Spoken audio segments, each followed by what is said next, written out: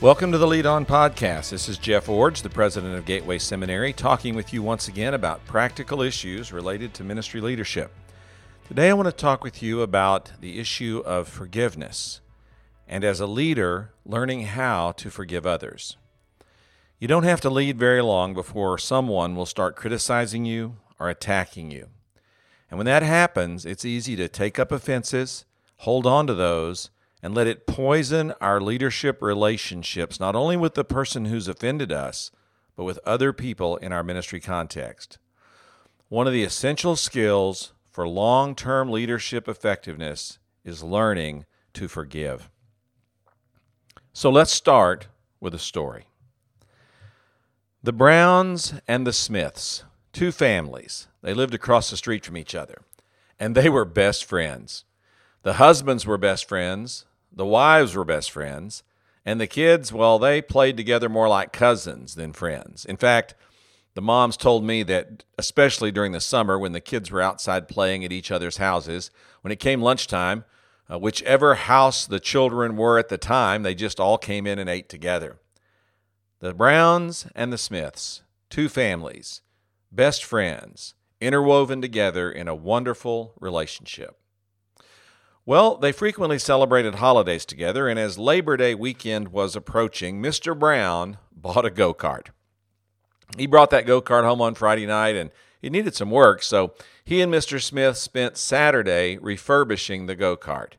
They finished up their work on Sunday afternoon, and then on Monday, the two families got together for a big barbecue, lots of fun and games, laughter, happy times. Then when that was all over, they went out in the front yard or in the front street, and fired up the go-kart. And the kids took turns going up and down the street, one after the other, enjoying this new toy Mr. Brown had bought and they had refurbished and put together for this special event. Finally, the Smith boy got on. He was about 12 years old. He took off down the street, and we're not sure what happened, but the throttle lodged open, and he drove the go-kart into and underneath the back of a large, oversized pickup. The carnage was horrific. In fact, it was so bad I really can't even describe it to you here on the podcast. Of course, he was killed instantly and in front of both families. They called 911. First responders came. Nothing could be done. Eventually, the ambulances left, the police left. The Browns went into their house, the Smiths went into theirs. And then Mr. Smith called me. He told me what had happened, and so late that Monday afternoon, I made my way to their home and sat down with them.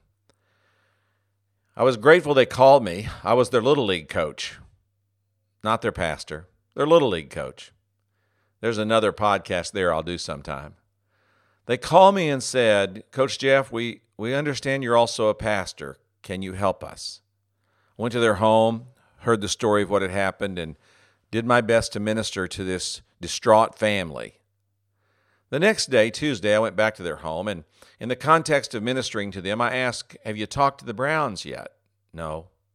Have you seen them or been over at all? No. Well, we looked out and there was no sign of life over at the Browns' house, but we let it go.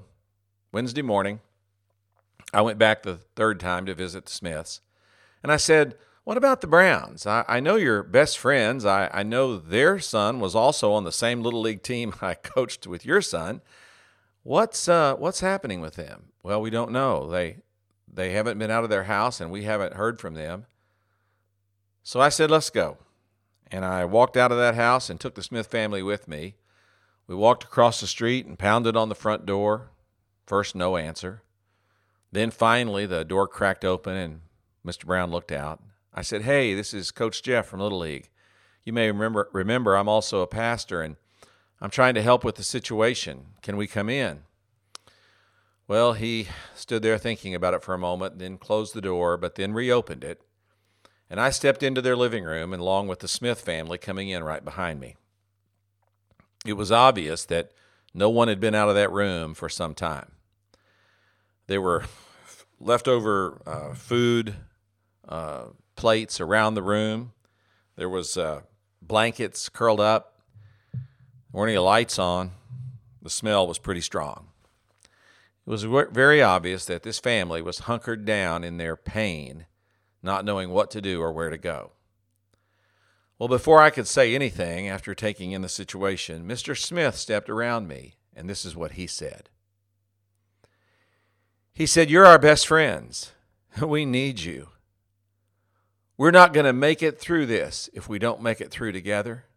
And then he said, "What happened out there in the street, that wasn't your fault. It wasn't my fault. It wasn't anybody's fault. We were all out there together. We both worked on the go-kart. We'll never know what happened. But we're not going to make it unless we make it through together." And then those men threw their arms around each other and stood there in the living room sobbing. And then their wives got up and held on to their husbands, and they're all four standing there sobbing. And then kids started scrambling out from under blankets and filing around me, the Smith kids, and they all gathered around their parents, and everybody grabbed onto a hug, a neck or a back or a leg or something, and just hugged. And I stood there watching one large crying group. Well, for once in my life, I had the good sense not to say anything. I stepped back into the shadows and I thought, God, this is the greatest demonstration of forgiveness that I've ever seen. And here on the podcast today, I can tell you that all these years later, that is still the greatest demonstration of forgiveness that I've ever seen. Forgiveness is a powerful force. It has the ability to give someone back his or her dignity, their emotional health, and self-respect. It's a pathway to healing. It's a way to relational wholeness. Jesus talked about this when he gave us a parable in Matthew chapter 18. Listen to his story. Jesus said, "For this reason the kingdom of heaven can be compared to a king who wanted to settle accounts with his servants. When he began to settle accounts, one who owed 10,000 talents was brought before him.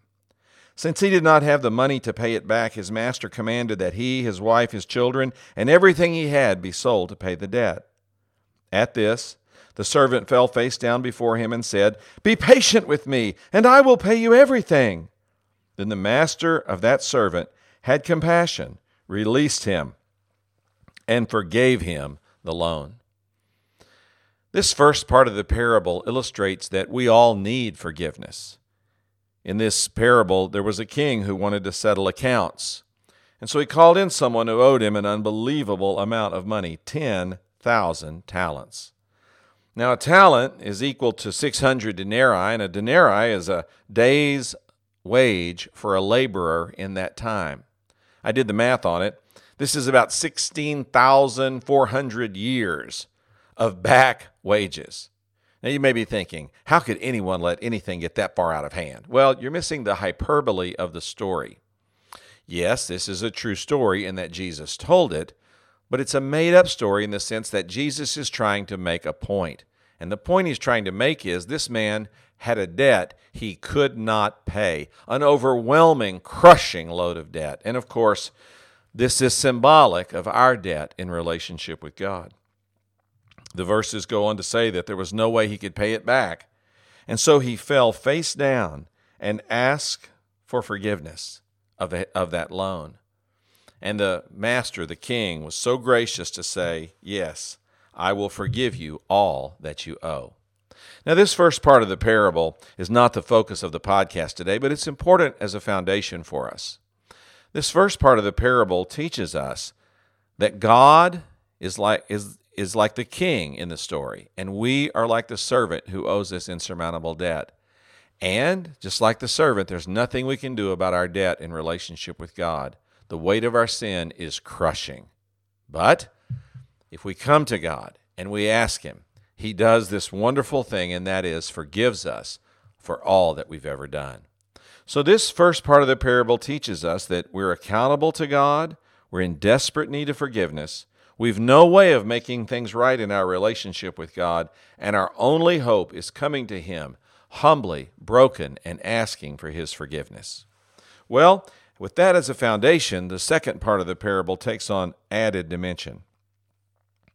Thus the servant went out and found one of his fellow servants who owed him 100 denarii.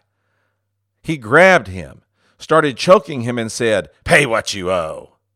At this his fellow servant fell down and began begging him, "Be patient with me, and I will pay you back." But he wasn't willing.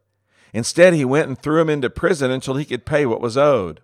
When the other servants saw what had taken place, they were deeply distressed and went and reported to their master everything that had happened. Then after he had summoned them, his master said to him, "You wicked servant, I forgave you all that debt because you begged me. Shouldn't you also have had mercy on your fellow servant as I had mercy on you?" And because he was angry, his master handed him over to the jailers to be tortured until he could pay everything that was owed. So also my heavenly Father will do to you, unless every one of you forgives his brother or sister from your heart. The second part of this parable is the focus of the podcast today, and that is learning to forgive others and developing forgiveness as a leadership strategy to sustain us through the conflicts, criticisms, and attacks that we inevitably face as leaders, and to give us the capacity for long-term ministry relationships in whatever setting we're assigned. In this second part of the parable, this forgiven slave called in someone who owed him 100 denarii. That's about 3 months' wages. Certainly that's a significant debt, but it's not an unmanageable amount. He was violent about his confrontation with this person who owed him. He grabbed him by the neck and was choking him and told him, "I want you to pay back what you owe." And when he was asked for mercy, for forgiveness, he refused, threw the debtor into prison, and demanded that he work until he earned enough to pay back his debt. Jesus makes the point of this parable very clear at the end when he says, "Listen, if you do this, your heavenly Father will do this and much more to you if you don't learn to forgive." Now again, the hyperbole at the end of the story is as significant as that in the beginning of the story. Jesus is not saying there'll be a tit-for-tat, one-to-one correlation of what God will do to you from what others for what you refuse to do for others. He's simply saying that if you refuse to forgive, you can expect significant cascading negative consequences to be allowed or caused by God in your life. Well, what does this mean in terms of practicing forgiveness in leadership contexts? Let me see if I can give you some suggestions. First, you must learn to forgive others as God has forgiven you. Now, there are several aspects of this that come out of the parables. First, you have to forgive when your offender doesn't deserve it. Now, in this parable, the servant did not deserve to be forgiven. He deserved to go to prison, but he was forgiven anyway. Forgive when your offender doesn't deserve it. If you had a drunken or an irresponsible father who wounded you deeply, if you had a hostile or a critical mother who always said negative things about you and left you with cuts and slashes and scars on your self-esteem, you may look back on those relationships with your father and mother and say, "They hurt me deeply. They don't deserve to be forgiven." Well, that may be true, but I'm calling on you to forgive them anyway, even if they don't deserve it. In fact, sometimes people need to be forgiven who not only don't deserve it, but don't ask for it, and in fact can't even ask for it. If your father or mother wounded you deeply and they've passed away, newsflash, they're never going to ask you for forgiveness. They're never going to change their perspective on what happened to you or what they did to you. That situation is final and closed. The only thing you can do is make the decision to forgive someone even if they don't deserve it. I once worked with a pastor who was fired unjustly and inappropriately from his church. It was a power play in the worst kind of demonstration. It was unfair, to say the least, unjust, certainly, and in some cases, perhaps even illegal. But this pastor had to make a choice. Was he going to allow the bitterness that could result from this kind of activity to overwhelm his life? Or was he going to forgive those who had wounded him so deeply? They didn't deserve it. They weren't going to ask for it. But he made the decision to forgive those who had wronged him and to move forward remembering those incidents as forgiven. Forgive your offender when that person doesn't deserve it. That's one way that we forgive like God has forgiven us. Here's another. Forgive your offender completely. One of my favorite images in the Bible is the passage in Psalms that says, God separates us from our sin as far as the east is from the west. As far as the east is from the west.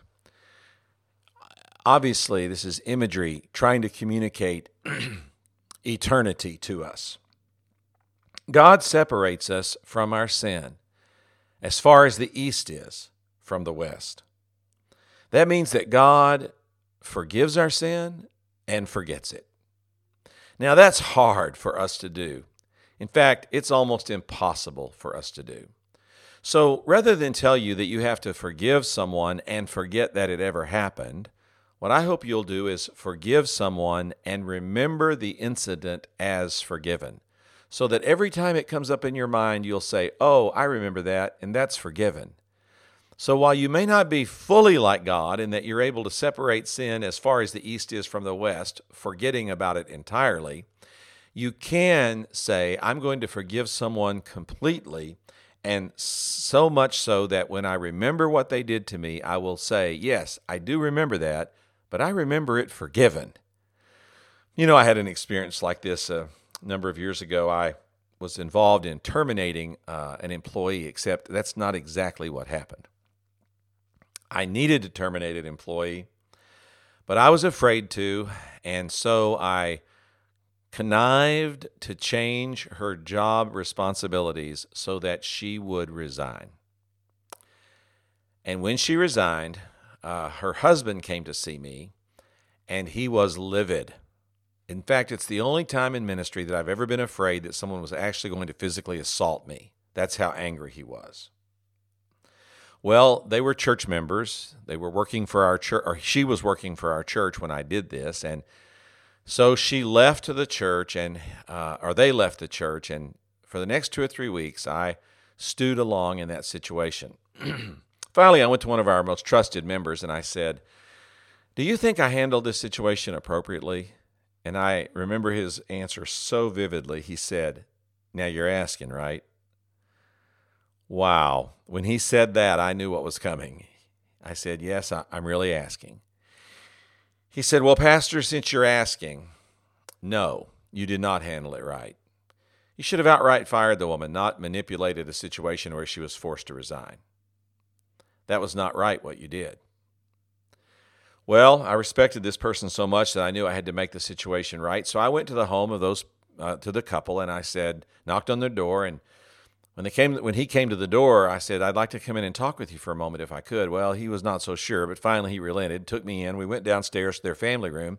His wife was sitting over to the side sewing, and I said, well, here's what I've come to say. I've come to say that I was wrong to change your work responsibilities and your schedule so that you had to quit. I should have been more honest with you and just let you know that that it was time for us to terminate your employment, and I'm sorry that I handled it the way I did. And I'm here to ask you to forgive me. Well, she never would even look at me. But finally her husband said, well, I guess we can forgive you. And then he said, but we're not going to forget. It's easy to forgive. It's not so easy to forget. Well, that wasn't exactly what I was hoping for when I went there that day, but I realized it was as much as I was going to get in that conversation. So fairly soon after that, I excused myself and left. And I'll tell you the fast part of the end of that story. I let it go on for 2 or 3 more weeks, and they came back to church, and then they came back to a second service, and then they finally came back after about 3 weeks and acted like they were past what had happened to them. And we finally, a few weeks after that, did fully restore our relationship. But I've never forgotten that comment. It's easy to forgive, but not to forget. Well, It isn't easy to forget, but if we can't forget, we have to remember the incident as forgiven and work toward the goal of being like God and forgiving people completely. And then third, we have to forgive our offenders lavishly. You know, in this story, the debt was overwhelming. Thousands of years of back money owed. God forgave it all lavishly. You know, up in our kitchen, my wife has a drawer full of baking utensils, and she's got some little teaspoons in there, and they go down from teaspoon all the way down to, I think, eighth of a teaspoon. That little eighth of a teaspoon, that is a tiny little tad of whatever it is she puts in recipes. Is that how you hand out forgiveness, with a little eighth teaspoon measuring stick, little measuring device? Is that how you do it? Or do you ladle it out with a big old gravy ladle? You know, I think when we come to God to forgiveness, He has two giant ladles, and He just dips one in each hand into this giant vats of forgiveness, and He comes and He just pours it all over us. He says, you are drowning in my grace and in my forgiveness. I want to coat you with it entirely. That's how I imagine God ladling out forgiveness. So when we forgive like God, we don't forgive a little quarter or eighth teaspoon, not a little bit of, here you go, that's all you get. No, we ladle it out, giving out lavish forgiveness to people who've offended us. Well, when we forgive, we must forgive as God has forgiven us. Second, when we forgive others, let's remember that it does not remove boundaries or negate consequences. Now, this is one of the tricky parts of leaders who forgive others, and that is when we forgive someone, that doesn't mean that we negate all the consequences or remove all the boundaries that their actions toward us may have made necessary. Let me give you a couple of illustrations.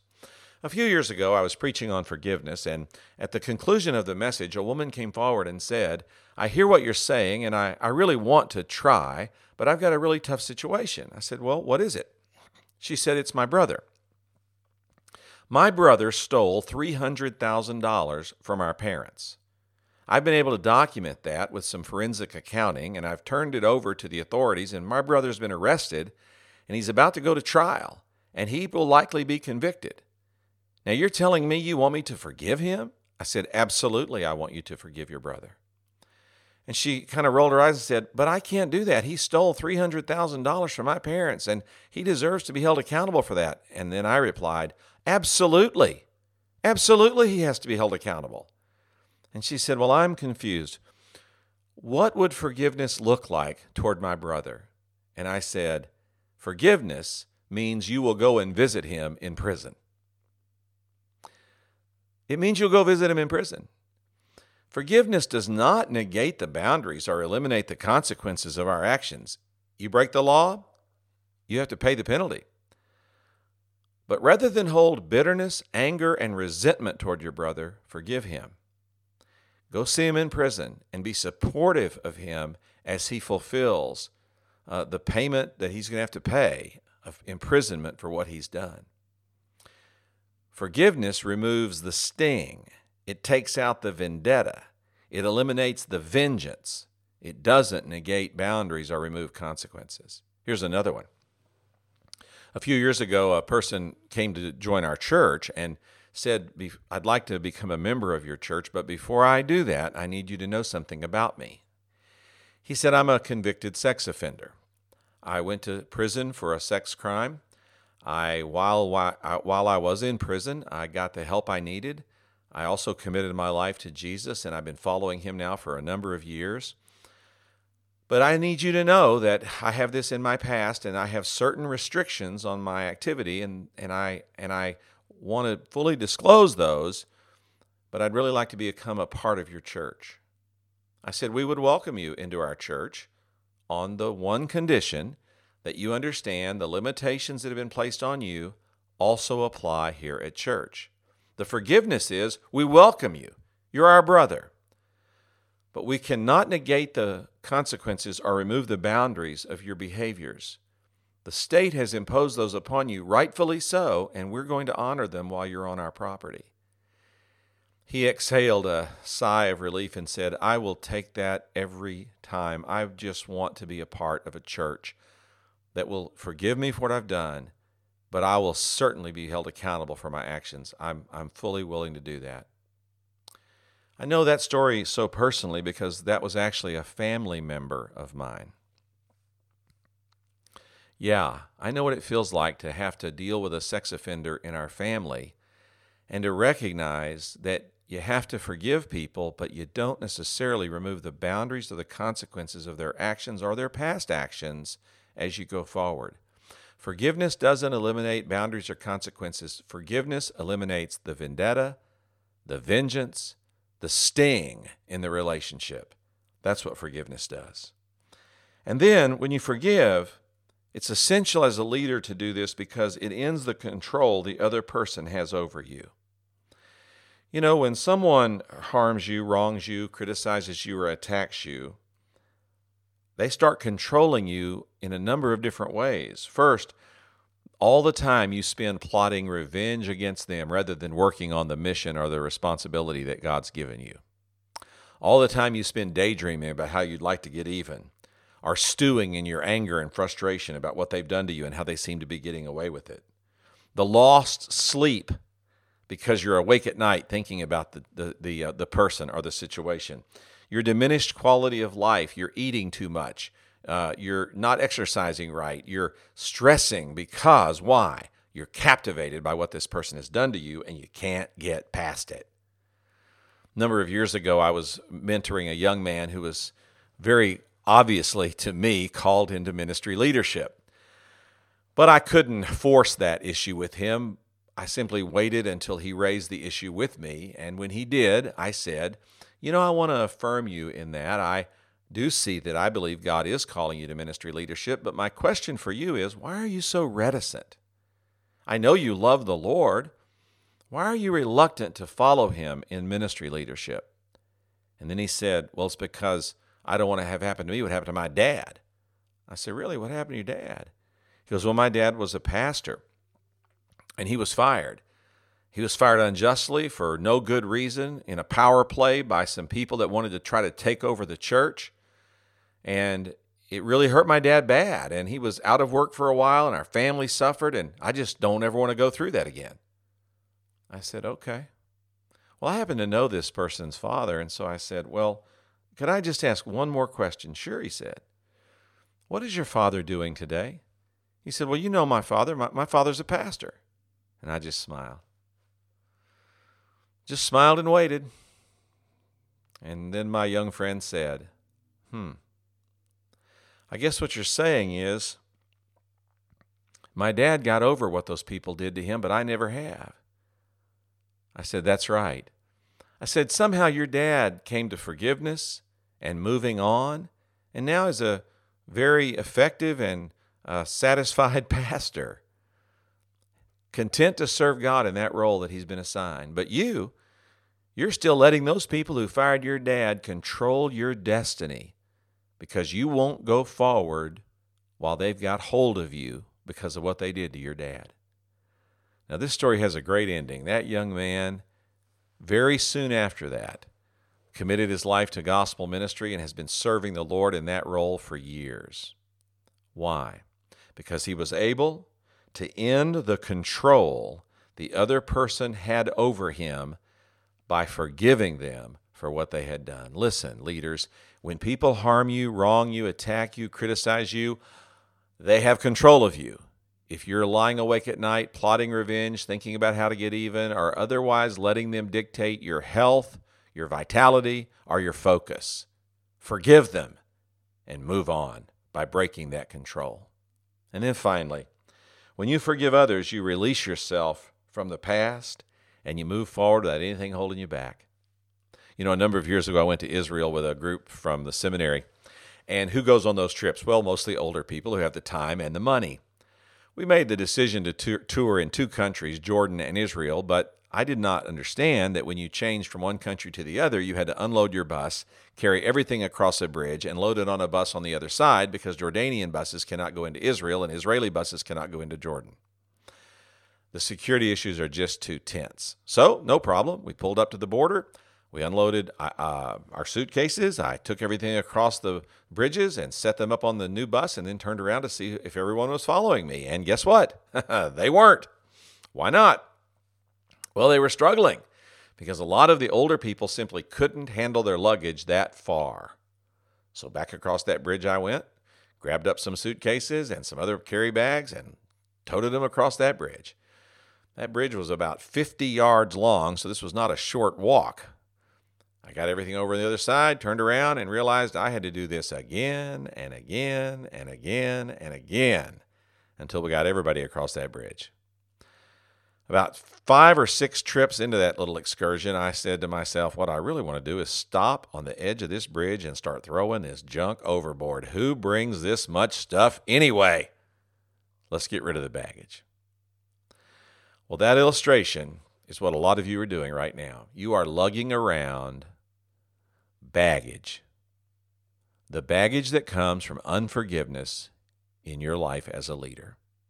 Toss it over the bridge today. Stop right now and say, God, the people who hurt me, the people who offended me, the people who've attacked me, the people who've hurt my family, the people who've hurt my reputation, the people who fired me. Father, today, I forgive them in the name of Jesus. They haven't asked for it. They don't deserve it, but I grant it anyway. And I grant it completely and lavishly. Now, Lord, I'm going to move on from what they've done to me, eliminating the control they have over me today. Remove the sting, the vendetta, the vengeance from my heart. And when I remember this incident from this moment forward, help me remember it forgiven. If you will do that, you will be able to have long-term leadership effectiveness. There is inevitable pain in leadership that comes from people who will hurt you. The solution is a simple one, a biblical one. Forgive. Put that into practice as a leadership strategy as you lead on.